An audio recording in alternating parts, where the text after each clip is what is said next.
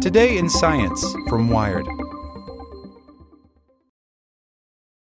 For the ones who work hard to ensure their crew can always go the extra mile, and the ones who get in early so everyone can go home on time, there's Grainger, offering professional-grade supplies backed by product experts so you can quickly and easily find what you need.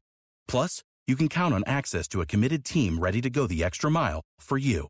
Call, click Grainger.com, or just stop by. Grainger, for the ones who get it done.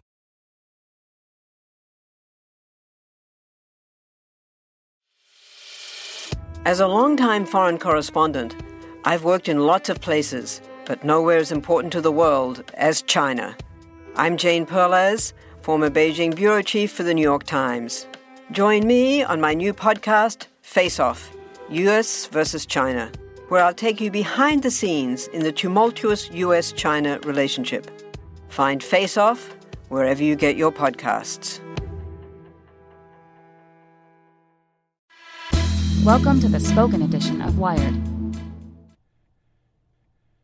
Want a robot to really get a grip?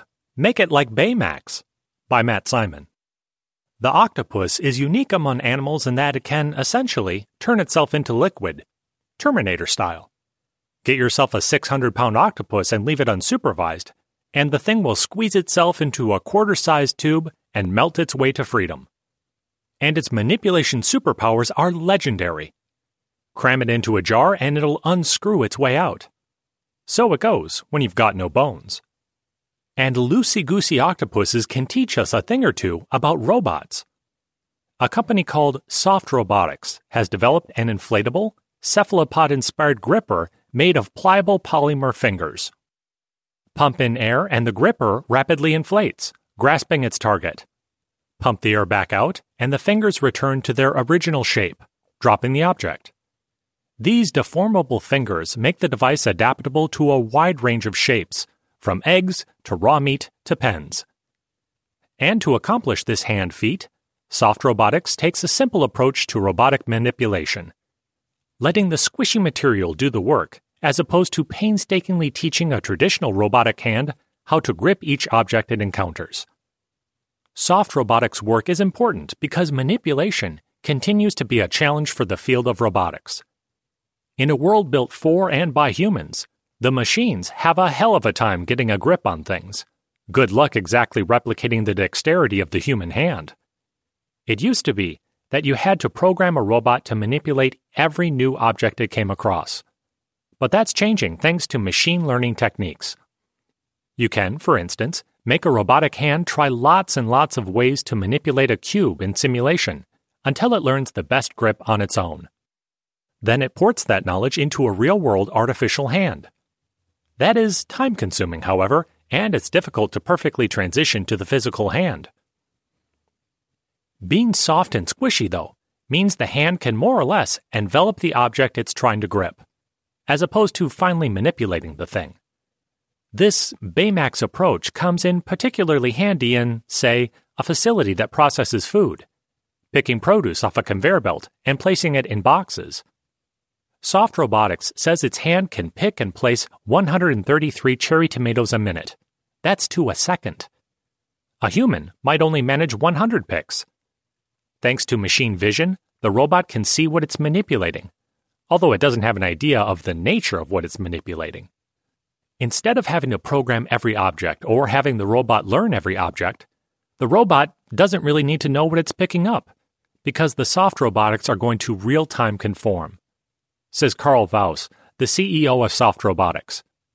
So, more Baymax enveloping an object than Arnold wrapping his metal fingers around someone's neck.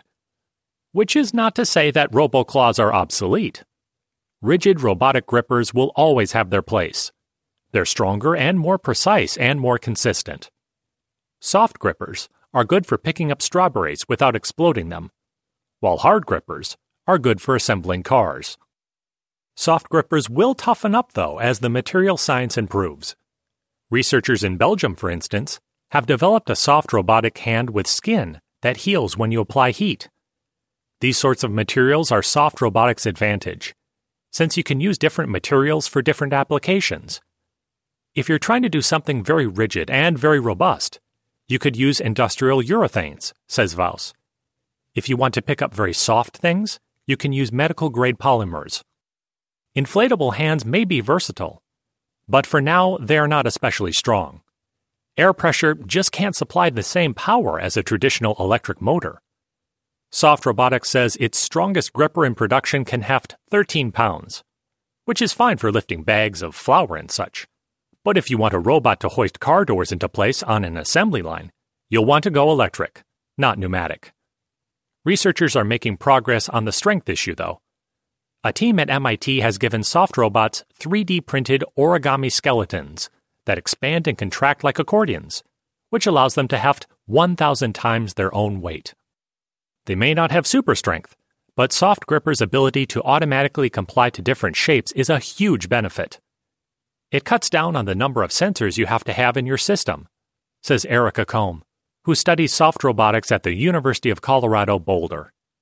If you don't have to worry about, am I going to squeeze this strawberry too hard?